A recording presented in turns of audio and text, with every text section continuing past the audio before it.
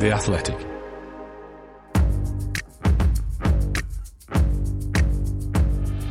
Totally Football Show. Today, long-awaited analysis of the Premier League weekend with outrage in Manchester at Man's horror tackle display. Not a Kyle Walker story, that. Why would it be? We salute Saints' draw at Old Trafford and ask, is Casemiro that kind of player? Elsewhere, Liverpool beaten at Bournemouth ahead of their trip to the Bernabeu. Faith builds for Arsenal with the Easter return of Jesus, and the bottom is looking squeakier than ever in the Premier League, so we have a quick round of who's going down. It's all coming up in this Totally Football Show. Monday the 13th of March, listener. Many thanks for joining us here on Totally. We've lined up for you today Daniel Storey from his home in Nottinghamshire. Hello, James. Yes. Also here in the studio, Jay Harris. All right, Jay. How you doing? Pretty good, thank you. And Jack Lang with us too. Hello. It's going to be an interesting show today. Bereft as we are of our usual crutch of match of the day analysis, what will we find to say without the Saturday evening big dose of punditry? By the way, if you're listening outside of the UK, I should briefly say that the biggest story of the weekend in this country was not the football, but the suspension of the biggest football show that we have here, with presenter Gary Lineker basically told to stand back after criticising the government's approach to asylum seekers on his private social media account. He refused to back down from his position. They told him he couldn't do the show. Everyone at the BBC involved in their football coverage said, well, we're not working either. And they broadcast a bunch of highlights with no commentary, no music, and essentially nothing. Breaking news this Monday is that a solution has been reached. Am I right, Daniel Storey? Yes, Lineker will be back on the BBC and says he's very happy to be so. The BBC apologised for the suspension of the coverage, but not directly to Lineker, and say that they will review their social media guidelines with a particular slant on freelancers. Lineker tweeted to kind of say, this has all been absolutely mad, but thank you for your support. The third of his 4 tweets was easily the best, which said that although the last few days have been pretty tough for him, it doesn't compare to having to flee your home from persecution of war to seek refuge in a land far away. And it's heartwarming to have seen the empathy and plight from people close to him and in the country as a whole, which is basically the perfect response, I think. Excellent. All right, well, welcome back to him. I was just going to say, the main hope for me is that this puts an end to people who have never watched Match of the Day before talking about, like, the footy, and with a particular slant on MPs, Conservative MPs sort of tweeting like, yeah, this was better anyway because I could go to the pub and be with all my, my people. And it's the most cringing thing in the world to hear non-football supporters make football analogies. So that can now stop, hopefully. There you go. Daniel Storey weighing in on the weekend's big issue. There were plenty of other talking points on field in what was a weekend, I would say, of big surprises. Jay, let's check through some of the results. It kicked off with Bournemouth-Liverpool, which did not finish 9-0 to Liverpool this time. The Cherries getting their revenge with a 1-0 victory. The bottom 5 heading into this weekend all took points, in fact, because bottom of the table Southampton had that draw away at Old Trafford 0-0, with Man United losing Casemiro to a red card and consequently a 4-game ban. Leeds picked up a point, 2-2 against Brighton. West Ham drew with Villa. There was victory for struggling Everton as they brought Brentford's long unbeaten run to an end. And now all that leaves the bottom 6, Everton, Leicester, West Ham, Bournemouth, Leeds and Saints, separated by just 3 points. Crikey. Up top, consternation as Newcastle and Wolves didn't draw 1-1. Almiron with a winner in a 2-1 home victory there. Spurs beat Forest 3-1. And the top 2 remain 5 points apart after City's 1-0 win at Palace and Arsenal's 3-0 demolition of Fulham. Crikey. Can we start at the Vitality Stadium? Yeah, of course we can. Nice. This is the Totally Football Show, part of the Athletic Podcast Network and sponsored by LiveScoreBet. You can get the latest football betting odds at livescorebet.com. It's over 18s only. Please bet responsibly and begambleaware.org. I'm sure the flag will go up when this phase of play ends, but Ouattara still down the right-hand side, drives one low, and Billing turns it in, and there is no flag! And Bournemouth do lead against Liverpool! Who saw Bournemouth 1, Liverpool 0? I saw a bit of it because I was in the Everton press room at the time. Right. But then I had this very funny situation where Bournemouth score, and I think 99 times out of 100, in that kind of scenario, Everton fans are going to be rubbing their hands with glee that Liverpool are losing. But then you could just see all the Everton journalists, this kind of conflict that actually we kind of need Liverpool to do us a favour. And there are a few of them talking about how I felt like they'd walked into an alternate reality where they were kind of cheering on Liverpool. So I saw a little bit of it. Obviously, the main talking point is kind of Salah's missed penalty and just the fact that, a week after you think, right, Liverpool finally got some momentum again, they blow it. 7-0 winners against Manchester United and facing a team that they'd beaten 9-0 the last time. So, of course, they lose 1-0. Who can explain that with an emphasis on how well Bournemouth did? Yeah, I mean, Liverpool were poor. They were not at it, and that needs to happen for a team haunted by relegation to beat them, especially one with Bournemouth's resources. But Bournemouth were also really, really good. They would have been, having seen Liverpool play poorly after the first 20 minutes, I think they could have been forgiven for sort of thinking, well, a draw is a decent result. But they really pushed forward. Dominic Solanke was probably had his best game of the season. He was kind of pulling out central defenders, dropping deep, pulling either Van Dijk or Konate with him. And then they had Dango Ouattara flying basically on the overlap to try and get in. And he did it once and rounded the keeper and missed. And he did it again and then pulled the ball back for Philip Billing. And good on Gary O'Neill, because players like Billing were playing as like defensive midfielders under Parker, just trying to shut up shop. And we've said before in here, when Bournemouth have had a lead, they tended to kind of fall towards their own goal. But this was them realising that they had a chance to win the game, not just take a point, and they were brilliant. Do you think they can do this against teams that haven't previously beaten them 9-0? I think they are. Their fixture list is difficult. Everton and Southampton have the hardest fixture list, I think, between now and the end of the season. But I think Bournemouth are the one team down there who can be forgiven for not being kind of suffocated and haunted by this mass relegation battle where we've got 9 teams separated by 5 points, because we expect them to finish bottom at the start of the season. We expect them to finish bottom pretty much after every weekend of the season so far. And maybe that gives you a kind of, we'll show you what we can do belief. Maybe so. Jay, that penalty which you were mentioning from Mo Salah, which looked incredibly wild until you saw the replay, and he almost pulled off something quite spectacular, actually, with it kind of bending it into the top corner, if that's what he was intending. Michael Reed pointing out that the real culprit, though, might have been the white kit. 5 times that they have sported their all-white affair, and they've had no wins, 1 draw, 4 losses, 3 goals scored and 7 conceded. Should they stop wearing it? Should they stop playing away from home as well? Because that seems to be a bit of an issue. I mean, that just sounds like clutching at straws a little bit. Do you know what I mean? That's how I feel. Look at the attacking talent they had on that game, and they still couldn't, muster a goal against Bournemouth.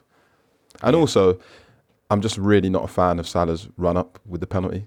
I think it just looks so awkward. What's the run-up? He kind of, correct me if I'm wrong, but he kind of lines up dead straight, and then as he starts his run-up, he jumps to the right. Ooh. It just looks so clunky to me. Jack, you're nodding. Yeah, I mean, this is maybe more of a fantasy football point, but I've never seen like a good penalty taker feel so bad at penalties. Like his record is pretty good. Right. But he never feels you the confidence. And he's one of those players that you just think, if you were the goalkeeper, if you just stood dead still, you'd probably save 4 out of 10. On this occasion. Could have gone anywhere. No keepers would have saved that. Yeah. Liverpool's record on the road is not good. In 2023, they've only had 1 victory. That was against a Newcastle side who were down to 10 men, which is a bit worrying in view of Wednesday, when they're supposed to go to the Bernabeu and turn around a 5-2 deficit. Anybody see that happening? No, absolutely not. Even Liverpool? Even Liverpool, no. All right. Well, I mean, even by even Liverpool, I think they've got fewer away points this season than Southampton. So it's not really an even Liverpool, is it, away from home? I mean, yeah, there's a degree, as we've just said about Bournemouth, there's a degree of like nothing to lose. Let's just go out here and attack it and see what happens. But they're playing Real Madrid, so there is a little bit of know-how there. No chance. Okay. Well, we'll see. If they get the first goal, it's going to be interesting. I'm sure they'll lose 3-1. Perfect. All right. I'll clip that one up for Thursday. That's coming back. Bournemouth still in the bottom 3 then after that win, but only on goal difference. As Daniel was mentioning, it's so tight down there with everybody in the bottom 5 picking up points. Just on the subject of the Champions League, though, this week, other games that'll be played Tuesday and Wednesday are Porto's game against Inter, the side from Milan, 1-0 up from their first leg at San Siro. Napoli, who are 2-0 up against Eintracht Frankfurt. We'll be welcoming them to the Stadio Maradona. We'll have more on those games in Tuesday's show, and on Man City's clash with RB Leipzig, which is pretty delicately poised. It's 1-1 from the first leg, and Leipzig looked pretty good in that game. City warming up for it anyway with a kind of regulation 1-0 victory at Palace, who've got lots of problems. The goal, Erling Haaland from the penalty spot. Yeah, that was incredibly boring. It's like the combination of those two. So City, I don't find them as boring as some other people do, but in games like this, when there's really no danger of them losing, and it never felt like they would score more than one goal. They had a couple of chances, to be fair, but then couple that with Palace, who are just deathly dull and just kind of seem to... They've got so many talented attacking players, but cannot seem to find combinations, movements that set them free. Now got the lowest XG in the whole league. Really? Depending which number outlet you look at. Oh, really? Are there rival XG? I think so, Yeah, there are. Yeah. Really? Yeah. Which one do you... Well, so you got Opta? They often meet in quiet streets in the dead of night. Chains and belts with nails shoved through the holes. No idea. But My model's better than yours and all that kind of stuff. It's proper West Side Story stuff. Well, according to the number supplier that I get mine from... Where are they in that one? They are the first team on record to fail to have a single shot on target in 3 consecutive Premier League matches. They're also on the longest winless run in the Premier League. That's 10 games. That's empirical. They're 4 points above the relegation zone. I think they're 3, actually. They're 3 points above the relegation zone. Crystal Palace, thoughts on them, asked Richard David Pike. They seem to have slipped into the relegation fight under the radar and look like quite a rebuild in the summer because a good portion of their squad is out of contract at the end of this season. Yikes. I was chatting to Matt Woosnam, the Athletics Crystal Palace reporter, a couple of weeks ago when Brentford played Crystal Palace. And Brentford scored like a 96th minute equaliser that game. So they were a little bit unlucky. But we were kind of just talking throughout the game and afterwards. And his kind of concern is that he watches Crystal Palace week in, week out, and he can't really work out what Patrick Vieira's plan is. And Vieira's been in charge for 18 months now. If he'd been in charge for 6 months, you'd forgive the team not kind of having his identity. But to have been in charge for 3 or 4 transfer windows now, to have 18 months of those players, as Jack said earlier, to have Michael Olise, Ebere Eze at your disposal, and Zaha, and to not play with any sort of fluidity going forward. Mateta and Edouard are far from the greatest strikers in the Premier League, I think it's fair to say. So they're very good at the back, but we've seen it with other teams in the past. You can have a great defence and still go down in this division. And I think the word that's probably best sums up their situation is that it feels like they could sleepwalk into relegation. As for City, that's now 3 Premier League wins in a row, which is their joint best streak of the season. They've not won 4 in a row all campaign. Their next league game actually isn't for another 3 weeks when they'll be at home to Liverpool. As a chaser, you want to be seen to be putting pressure on the leader, and it's impossible to do that when A, the leader is winning most of its games. Arsenal won 5 in a row now, and B, they're playing before you. So if they put the points on the board, then Manchester City feel like they're playing catch up from a position already of hindrance. And yeah, I still think Arsenal win the league. Yeah, I mean, City's can still go on a decent run until the end of the season, obviously. Arsenal can afford to lose away to City and still win the title, obviously. But City aren't doing that. Their records have been 15 wins in a row, 18 wins in a row, 14 wins in a row, I think, in their last 3 title-winning seasons. They've just been sloppy. You talk about those 3 wins in a row. They then lost at home to Brentford after 3 wins in a row. They're just still not quite at it. And I think Arsenal win the league because they're absolutely buoyant. Arsenal was certainly at it this weekend when they went to Craven Cottage and did Fulham 3-0. We'll talk about that next. This is the Totally Football Show, sponsored by LiveScoreBet. With Bet Builder from LiveScoreBet, you can combine markets from thousands of options to create your own bet on the biggest football fixtures in the Premier League, the Champions League, the EFL, and around the world. So if you think you can successfully pick the first goal scorer, the final score, the total number of corners, and whether there'll be a red card, then use Bet Builder from LiveScoreBet to make up to 6 selections and get a single bet with the combined odds. Or, if you can't make up your mind, you can choose from the pre-built quick bet options. Bet Builder from LiveScoreBet. Building a bet just got easier. Find out more at livescorebet.com or by downloading the LiveScoreBet app on Android and iPhone. It's over 18s only. Full account terms apply. And of course, please bet responsibly and be gambleaware.org.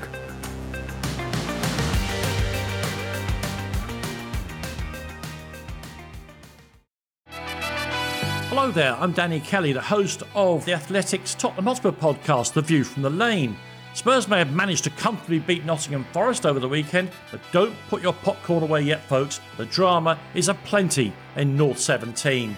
Results have been patchy, and many fans have made up their minds that Antonio Conte needs to go. So why hasn't he been sacked yet? And if he did go, who would Spurs bring in? Our expert panel of Jack Pittbrook and James Moore come up with all the answers. So why don't you join us? Search for The View from the Lane on Apple, Spotify, or wherever you get your pods.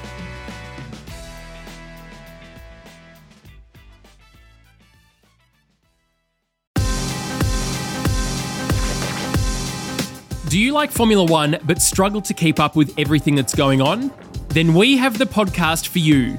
Introducing the Race F1 Briefing, the podcast that brings you the latest F1 headlines in 15 minutes or less. With new episodes dropping on all 4 days of every race event, you'll never miss out on hearing what went down in practice, qualifying, or the Grand Prix itself. And we'll also bring you all the behind-the-scenes news and gossip from the F1 paddock as well. If that sounds like the F1 podcast for you, search the Race F1 Briefing in your podcast app of choice. We'd love to have you join us.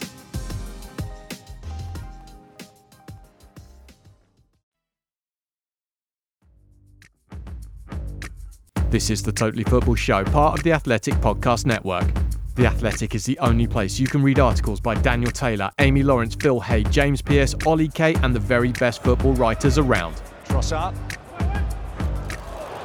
Odegaard, surely three. This Fulham hospitality bordering on the absurd. Fulham 0, Arsenal 3. The Gunners doing something that's never been done before in the history of English League football, which is win 5 consecutive away London derbies without conceding a single goal. Ooh. They were 3-0 up at half-time in this game, to the delight of watching Mick Jagger. Joe Jr. says, was the first half of Arsenal at Fulham the best 45 minutes of football we've seen from a side this season? Just quickly, did you see what was on Mick Jagger's hat as well? No. It said DILF. DILF. Yeah. Daddy. Nice. Yeah. Yeah, that was, yeah. Is he not a granddad by now? Well, Jilf. Sorry, did I say that out loud? But yeah, actually onto the action itself, yeah, Arsenal were phenomenal. I've not watched every single half a team's played this season, so I don't know if I could go on record and say that, but I think they really needed that result. They needed a result where there wasn't any jeopardy after the Aston Villa and Bournemouth. And the Sporting game. Yeah, exactly. I know my colleague James McNicholas has kind of spoken about how there seems to be so much emotion wrapped up in Arsenal at the moment. Every win was, last ditch. So I think they needed a kind of comfortable victory like that. And some of the football they were playing in the first half, and even in the second half, although they didn't score a goal, was absolutely brilliant. I mean, that Xhaka chance where he dummies it. And then, I don't know, I think Tosin Adarabioyo kind of puts his hand up for an offside and it distracts Xhaka. But had he scored that, it would have been one of the goals of the season. Some of the play was sumptuous. And, Nketiah didn't start. Well, he's not even in the squad because of injury. Jesus came back from injury, but didn't start. He was on the bench. So Arsenal just getting it done. Trossard was phenomenal. I do wonder if the Mudryk-Trossard saga people will almost look back on that as actually that was almost a blessing in disguise. Right. Arsenal ended up with Trossard instead. Yeah, I was going to say Trossard is starting to look like a transformative signing. He was someone who was kind of seen as a stopgap, maybe someone who could chip in the second half of the season, because when he was signing Nketiah, he was doing pretty well. But in the 4 or 5 matches since he's come in for Nketiah, Arsenal have rediscovered their touch completely. Nketiah's a really good player, but Trossard, with the switches of position with Martinelli, he's two-footed, he's creative, he's a hard worker, 3 assists in one half here. This kind of little interim period between Nketiah going out the side and Jesus regaining his place, when Arsenal have really recaptured their kind of spark, I suppose, this could be a crucial moment in the season. Trossard is one of the men most responsible for that. Arsenal were 5 points ahead of City when they lost Jesus. A lot of concerns about how well they'd be able to defend that lead. They're still 5 points clear, so pretty good job. There's no rush to bring him back in either. Yeah, I wouldn't say so. They can now afford to kind of, give him 10 minutes here, 20 minutes here, ease him back in. It seemed like, the team spirit was boosted by his return. It seemed like a nice moment to have him there. But yeah, again, no rush now. They've got Nketiah as well, who is a different option, maybe can be more of an impact sub. And I think he'll be very good in that role as well because he's a really pure finisher. But suddenly they got loads of options. Yeah, indeed. Because even Jorginho, I don't think he even came on. And the couple of games he kind of filled in for Thomas Partey, some of the passes he was making in those games, he was doing really well. So, yeah, the kind of strength and depth that Arsenal have at the moment is really encouraging. Were they flattered, though, in this game by the Palhinha-less Fulham? Yes, he is probably the most important individual player in a Premier League team this season, I think, thinking off the top of my head. In the score, I talk about this like N'Golo Kante index, where you just add tackles and interceptions and work out which Premier League midfielder is really, really busy. And yeah, it's Palhinha who's 10 ahead of any other player in the Premier League. Well, in tackles alone, he's made 58, which is 26 more than any other player. Yeah. Wow. Which is almost twice as much as any other player. He's just so busy. He's just everywhere. And unsurprisingly, there were reports in January of like linking clubs with him. Spurs are very interested. Liverpool have been linked this morning. I'm not surprised by that. He is not going to be at Fulham for very long. And they should be, counting their blessings while they have him, because he's been a game changer. At the start of the season, if you'd have said which player does Fulham desperately not want to lose for any period of time, it would obviously have been Alexander Mitrovic. And it's not. And it's incredible that Mitrovic is now no longer Fulham's most important player. Yeah, 3 Premier League games he's missed. They've lost all of them, conceding 11 goals in the process. Arsenal then remain 5 points clear with reasonable-looking fixtures at home to Palace and Leeds on the way. Not far behind in third are, of course, Manchester United, despite the fact they only drew against Southampton. A goalless draw. Kaz B, this was on Sunday at 2 o'clock. Kaz B says, who'll be more disappointed with just 1 point? Man United or Saints? Feel like it'll be the latter. Yeah, I mean, they had chances, Southampton. Theo Walcott had a 1-on-1. Kyle Walker-Peters hit the post late on. And yeah, it didn't really, I mean, obviously the red card shaped the game somewhat, but even... Made it easier for Man United, as former Southampton manager Nathan Jones, etc. and so on.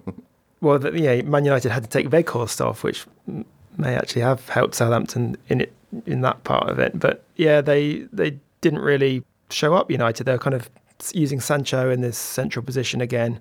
From what I saw, that didn't work brilliantly. And yeah, Ruben Selles made a really good start to life at Southampton. Just kind of consistency of selection, I think. So he's played the same centre-backs in his 4 matches in the Premier League so far. Whereas previously, I mean, Southampton's centre-backs was kind of just like throw 2 darts at 5 pictures and pick whichever ones they land on. So yeah, clean sheets, I think, obviously a long way to go and not the best going forward. But if you build a foundation, Che Adams might score 4 or 5 goals at the end of the season happen. and they stay up. All right. Only 2 points from safety as it stands. Slick back merchant, though, says, does Jack know if Casemiro's disciplinary record is a deeper issue or just a case of him being clumsy? The thing that a lot of people have been pointing out is that before moving to England, he didn't have a bad disciplinary record, at least at Real Madrid, where he was only sent off twice in 222 Liga games. He never got a straight red in League or Champions League football for Real, but he's already had 2 in 19 Premier League games for Man United. Yeah, it's 2 in the last 8 games, isn't it? Wow. Both given by VAR, points out producer Charlie, which I guess might have a bearing on it. Or maybe it kind of speaks to his ability to do the innocent face and kind of stay on the right side of referees. I mean, it's a skill doing that. Think about Fernandinho was also very good at this, just doing enough to avoid red cards. And now, I mean, this was undoubtedly a straight red card. It's a terrible challenge, and I don't know what anyone was complaining about. But yeah, maybe he's entering the red card phase of the career. Maybe so. 4-game ban he faces. He can still play in the Europa League, where Thursday they'll be up against Real Betis of Seville, 4-1 up from the first leg. So that looks reasonably comfortable. But the next time he'll be eligible for a domestic fixture will be, against Nottingham Forest on the 15th of April. He's going to miss Fulham at Old Trafford in the Cup, and then 3 Premier League games, Newcastle away, Brentford at home, and Everton at home. How big an absence is that?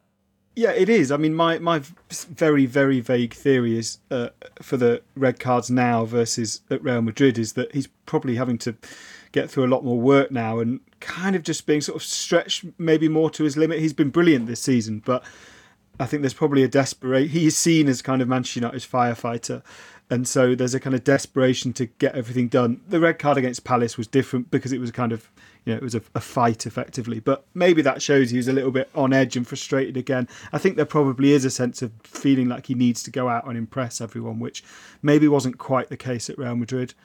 But yes, they will miss him. And United without him, and on the back of a 7-0 defeat against Liverpool, now drawing goallessly with the bottom team in the division.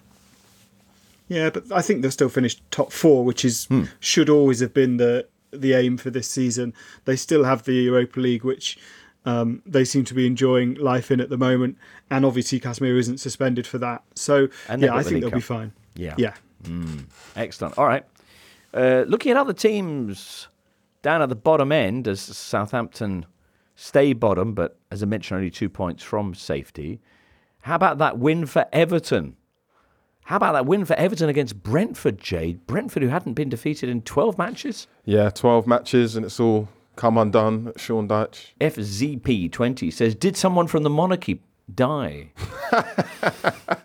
I still get a bit of grief over this. I can't think fair why. play. I'll give him that. That was a good one. I think, Thomas Frank came out after the game and said Brentford lost a lot of second duels and he was quite frustrated and that they kind of lack quality on the ball. But I think ultimately, if you go 1-0 down to a Sean Dyche side after 35 seconds, then you've got an uphill battle. And I know that we were kind of talking about James Tarkowski versus Ivan Toney before the game, and I think he did a pretty good job on Ivan Toney, which was a shame because Gareth Southgate was actually at Goodison and Steve Holland was at Brentford v Southampton a couple of weeks ago. So I do wonder if he might potentially get recalled for the Euro 2024 qualifiers that are coming up at the end of this month. But yeah, Brentford, they did have one good chance in the second half, Rico Henry a header, but it just felt like 12 matches unbeaten for any team in the Premier League is pretty good. For a team of Brentford size, it's phenomenal, right? Like, it's just people will look back on this as quite like a special period in the club's history, which is what I wrote this morning. And so I think I spoke to a lot of fans on the train back, and they were like, do you know what? We were kind of due a result like this. So there wasn't any doom and gloom about it. I think if they go to Southampton on Wednesday and put in another underwhelming performance, I think there'd be a bit of frustration. But I know these things happen. And every time Brentford have come up against Sean Dyche, he seems to get one over on Thomas Frank. And they've actually got quite a good friendship. I think they hang out a lot in the off-season at like leadership conferences and things like that. And Thomas Frank said that when Sean Dyche got the Everton job, he texted him and stuff like that. So it's kind of like quite a nice friendly rivalry between the two. But yeah, they just can't seem to get it done against him. Okay, what did you make of Everton? I thought they played pretty well. They had quite a combative midfield three of Doucouré, Gay and Amadou Onana. And they didn't really have an out-and-out striker, which I think worked in their favour. They kind of just left Amari Gray as the centre forward. And he was kind of playing on Ben Mee's shoulder. And obviously everybody knows Ben Mee's not the quickest, but he's quite good at anticipating where the ball's going to drop and things like that. But I just think there are a couple of times where Ben Mee was probably left exposed, because if we get into the real tactical detail, he plays left centre-back, Rico Henry plays left-back, and he pushes really high. There's probably a lot of times where Gray was able to get one-on-one with Mee, and that's kind of where the goal comes from anyways, where Mee's being harassed by Gray. So I think Everton did a pretty good job of just being solid and making sure Brentford, couldn't really play some of the free-flowing football we've seen from them recently. Okay. Mark would also like to ask why VAR disallowed Demarai Gray's goal. Yeah, I think that's a fair question. Yeah. When I saw the replay, I thought it would still be given. It looks like it comes off his chest. There's one angle where it looks like maybe it brushes his fingers, but then I guess VAR is supposed to only come in on clear and obvious stuff. And for me, that's not clear and obvious. So you should just kind of go with the benefit of the doubt and kind of give the goal to Gray. Fair enough. 3 wins in 4 home matches for Sean Dyche. As many, quickly, sorry. So Sean Dyche has now won 3 games as Everton manager. So 3 out of 7 games, right, which is the same amount as Frank Lampard won in 20 Premier League games. Right. I hear what you're saying. Brentford, as you mentioned, are in action again on Wednesday away at Southampton. Also that night, you've got Brighton against Crystal Palace. Thoughts on those games? Which will you be tuning into, Jay? Well, I'll be going down to St Mary's on Wednesday to cover Brentford. But just on Crystal Palace, and obviously we spoke a little bit about their malaise at the moment. If they can't get up against their rivals Brighton, then you can imagine that the fan base really starts to turn against Vieira a little bit. I think there's already kind of simmerings of discontent anyways, but if they get turned over by Brighton, then that's going to go up to another level. Yeah, indeed. Brighton, who are fresh from a 2-2 draw at Leeds. Daniel, what should we make of that? Well, Javi Gracia's kind of big aim is to make Leeds less chaotic and mad and probably interesting as they were under Jesse Marsch and Marcelo Bielsa. But yeah, and I think it's working. But the worry is that they're grinding out draws from games without playing particularly well. And it's a worry not just for Leeds, that teams below them are starting to win games that we wouldn't expect them to. So, yeah, at least one of those teams is going to get pulled in by drawing too many matches, and maybe it's Leeds. Crikey. Really endearing celebration from Patrick Bamford, I thought. The kind of like, oh God, I haven't scored for so long. Thank God for that. And I love Bamford because he just lets it all out. He knows he's not the coolest character in the world. And he just properly went for it. Loved it. Beautiful. If David Moyes' plan is to make West Ham less interesting, he's doing a remarkable job. Hey, Daniel, you went to West Ham Villa. How much do you want to talk about that? I feel like I should buy a T-shirt for myself that has that on the front. It wasn't good, and this was kind of sold, although less officially than the Everton and Forest games, as like David Moyes' saviour day. And for the first time in those fixtures, they didn't turn up. There's some huff and puff there, but there's absolutely no quality given the options he has.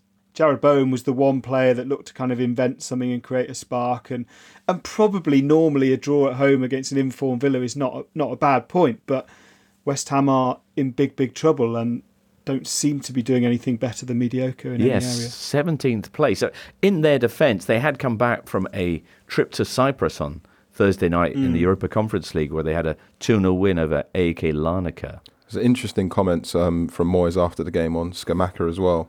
I'm just trying to get it up quickly, but he basically just says that he's not quick enough to get in behind.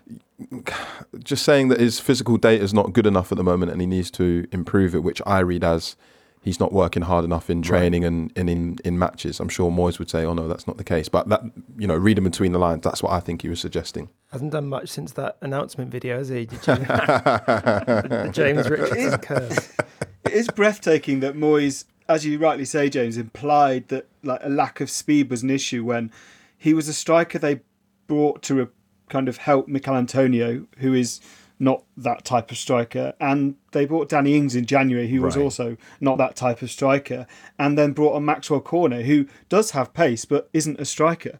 It was a bizarre. It feels like Moyes giving up on Scamacca. If you're not going to even bring him on at any point of a game when you were chasing a goal and needing points, that suggests that it's broken. And they also had an issue with Lucas Paqueta yesterday, who was substituted and was pretty angry about it, didn't shake the incoming player's hand, didn't look at Moyes, went straight down the tunnel. I think he did then subsequently come back out, but does not look happy at all. Okay. Ollie Watkins, meanwhile, scoring in 6 of his last 7 Premier League games. So he's really benefited from that Ings to West Ham transfer. He is. I think I've now seen every Premier League team this season, and Watkins is a striker that surprised me the most. He's been absolutely brilliant when I've seen him, particularly under Emery. He's doing that Gabriel Jesus role kind of plus, where he drifts out wide to create space for players to dash past him. In this case, Buendia, but he also holds the ball up really well, and obviously he's great in the air. Scored a header here. He's dealing quite often with scraps, Watkins, and he was brilliant on Sunday. There you go.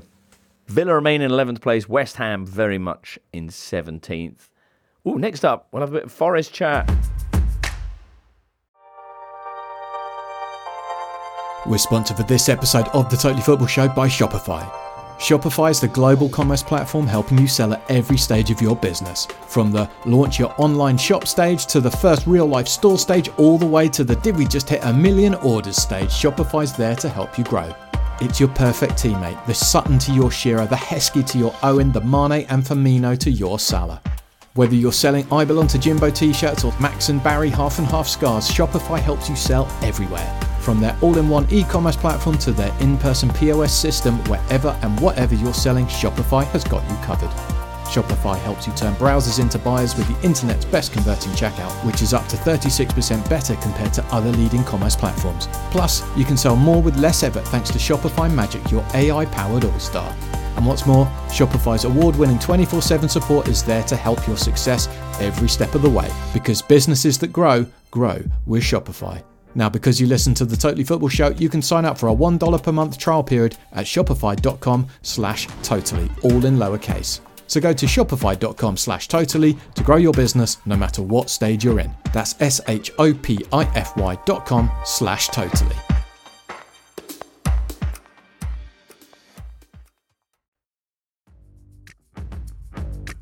You're listening to the Totally Football Show with James Richardson, sponsored by LiveScore Bet. You can get the latest football betting odds at livescorebet.com. It's over 18s only. Please bet responsibly and be gambleaware.org. It's the 13th of March, everybody.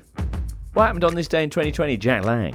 I'm terrible at that stuff, so no idea. Sorry. 13th of March 2020, Jay. I know because I looked. Oh, did you? Yeah. Okay. The Premier League was suspended because of coronavirus. Yeah. Which is crazy to think that's 3 years ago. Isn't it?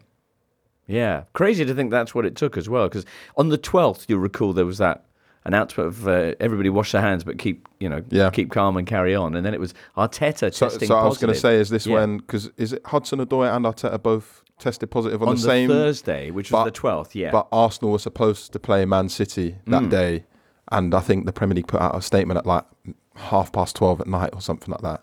Forest will be owed a huge debt of thanks if Arsenal win the league this season, because it was their owner, Evangelos Marinakis, who reportedly passed on the virus to Mikel Arteta because they played Forest in the FA Cup. Arteta then had 3 months with the squad, which he says revitalised him, imprinting his ways upon them, and suddenly all is well. I thought it was Marinakis meeting him at Olympiakos in the Europa League. Whoa. Okay, that still counts. That's still Forest, though. Well, that's extraordinary. Yeah, sorry, Jay, you're actually right. That was the last game I did before COVID. Really? In Greece. Yeah. So you're not getting thanks as well, Jack. Yeah, I did feel a little chesty cough after that one. That's a remarkable sequence of events. A podcast should suspend and then do a kind of flip reverse it feature on what would happen if we hadn't locked down. Let's not, because Jack Lang hates flip reverse, Daniel. Yeah, no, good. I only like it for the music. There you go. Anyway, tell you who'd like to do some flip reversing, that's Forest fans after their side were beaten 3-1 by Spurs. You say that, James, but there's every chance that we flip reverse it that Forest lose 5-0, 6-0, 4-0. Really? Against Spurs? Yes. Yeah. Yes. It was officially Spurs' best first half of the season at their Tottenham Hotspur Stadium. 2-0 up at the break, with 2 goals from Harry Kane, one of which was a penalty, the first one he's taken since that unfortunate business against France in Qatar. So everybody happy, right? Right. Does anybody know the backstory of what's happening at Spurs? I'm reading reports of... about the managerial and uncertainty. Discontent with the pain. Conte picking a fight with Richarlison or stepping up for a scrap with Richarlison, and senior players calling Pochettino. I didn't know that. Apparently, saying Poch. Yeah. Well, obviously the kind of funny image from that game is Richarlison scoring, doing the shush celebration, and then it getting ruled out or offside. Brilliant. Anyway, yes. But one or two issues, but a mighty win for Spurs, and one that helps them in their quest to finish top 4 this season. Bad news for Forest, though, not least the fact that Brennan Johnson, who we hear week on, week out as being vital to their prospects, is off with a groin injury. Daniel? Yeah, he's having a scan. I suspect today, as we record Monday, that he'll have that scan. I mean, that is... yeah. It's not good anyway because they can't pick up points away from home. But if Brennan Johnson's out for any significant period of time, Forest have got Newcastle. In the next 3 games, they've got Newcastle at home on Friday night. They also play Wolves at home and Leeds away, which pretty much is the season. I think they need to take they can afford to take 6 points if the one they lose is against Newcastle, but they can't afford to lose the teams around them. And they are the team with Palace that are slipping down from that kind of very false position of what looked like mid-table security. And I think they're in real trouble. Who would come in for Brennan Johnson? It's hard to know. They've got so many players that they haven't got anyone else with that sort of pace. So you'd basically have to rebuild the side, maybe with like Chris Wood as the central striker rather than playing out on the left. Maybe if Taro Aroni's back, he could play as a central striker. But maybe Gibbs White can do that. But then you lose what Gibbs White does in terms of kind of changing the pace of the ball in midfield. They look very one-paced in defensive midfield, Forest. What's mad is that they've signed 30 players, and I know Forest supporters really disagree with me with this quite strongly, but they've signed 30 players, and I think it's basically unarguable that Ryan Yates and Brennan Johnson are two of the three most important players after Morgan Gibbs White, and they were both there last season. That suggests that something is probably gone awry in their recruitment. 9 teams separated by just 5 points, all of whom you could make a strong case for ending up in the bottom 3 at the end of the season. Do you want a quick round of who's going down? Jay, who would your 3 Who's my be? prediction? Bournemouth, Southampton, and...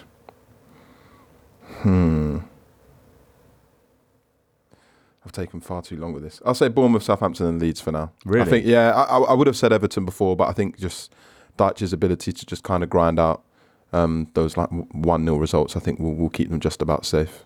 Jack? Yeah, I agree, actually. I think Leicester will have too much quality eventually. I think West Ham will just have too much.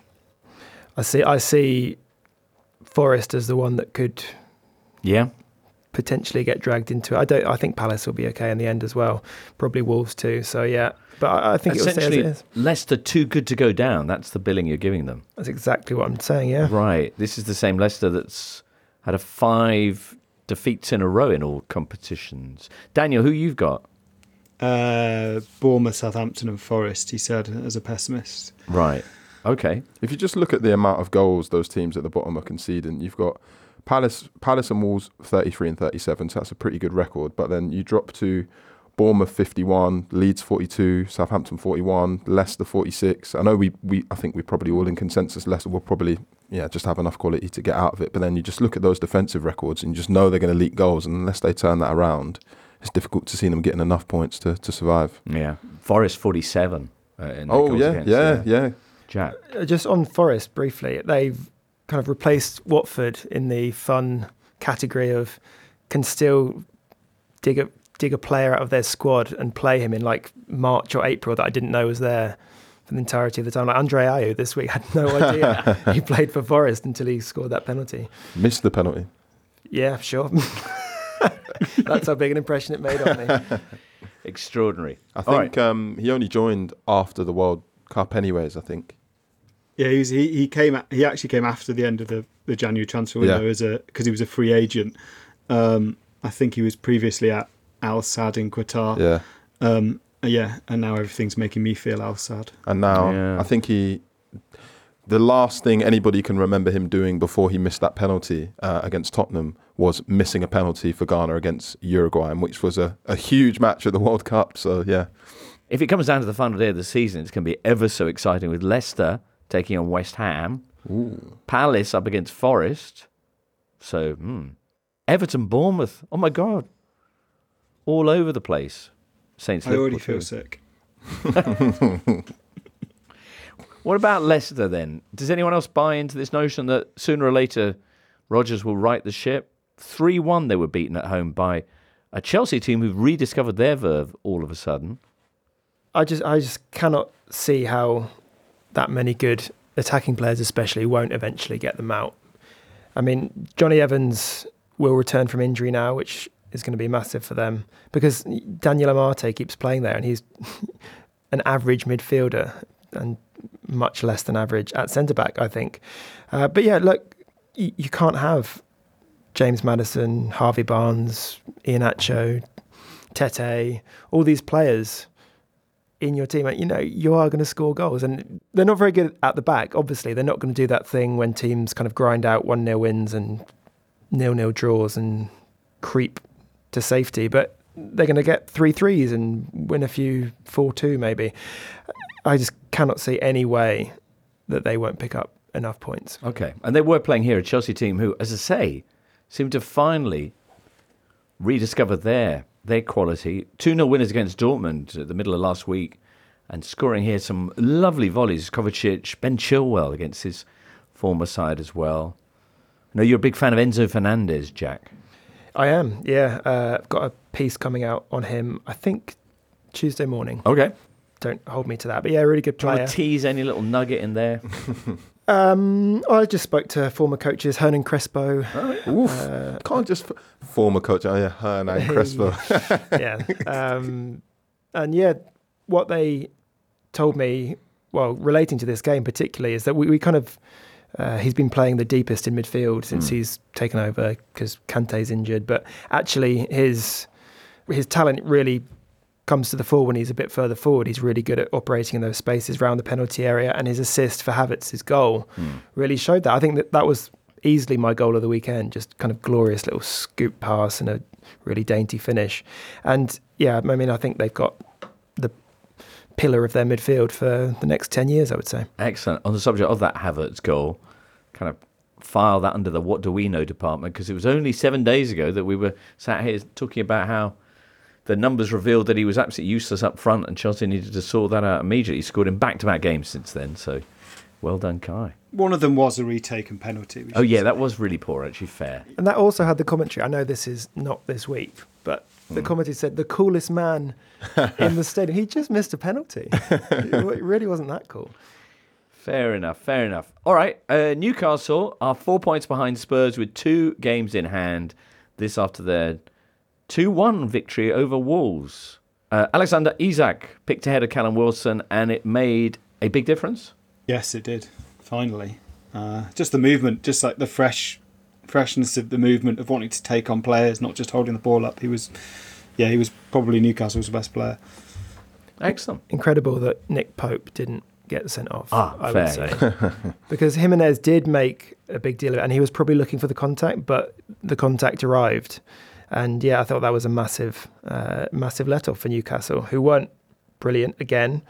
But yeah, I think did just enough in the end. If I can be really annoying and just check back to the Leicester-Chelsea game quickly, how Ricardo Pereira didn't get sent off for his tackle on João Felix, I have no idea. It was only 90 seconds into the game, but really, really high up. It's probably worse than the tackle that Casemiro got sent off for.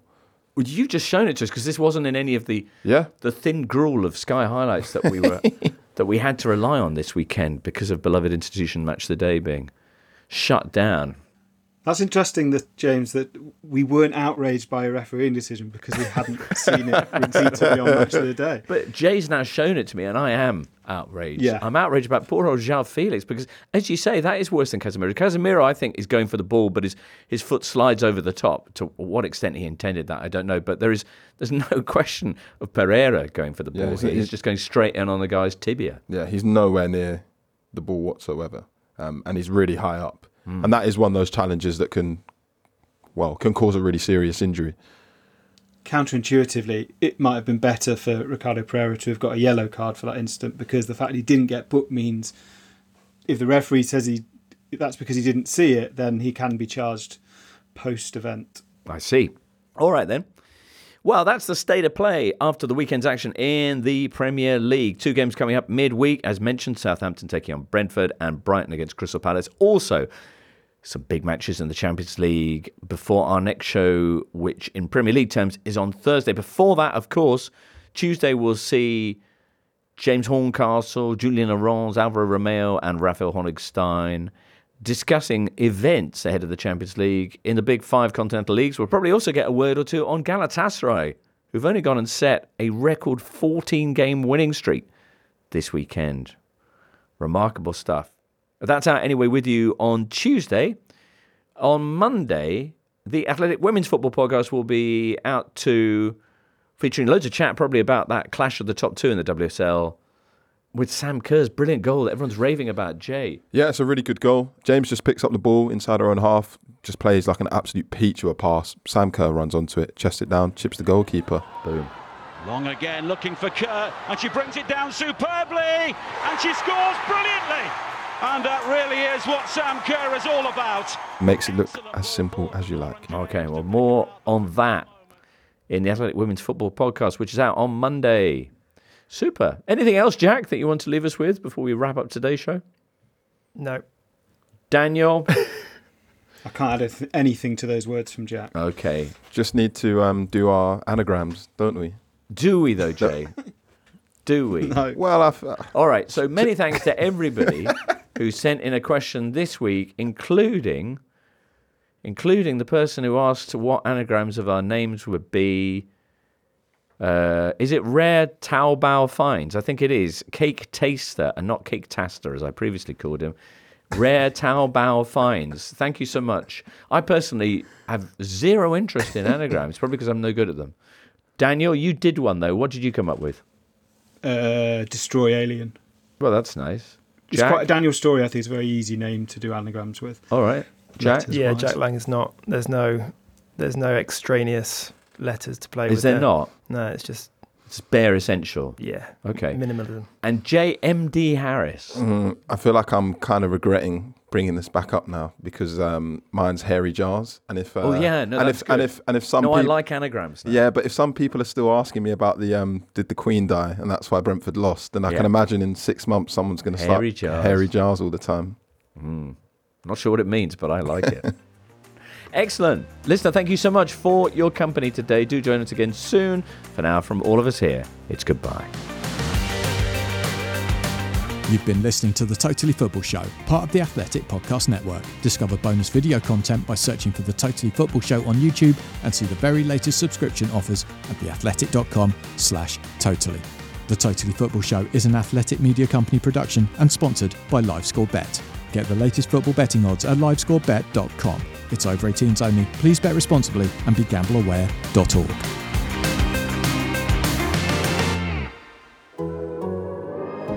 The Athletic.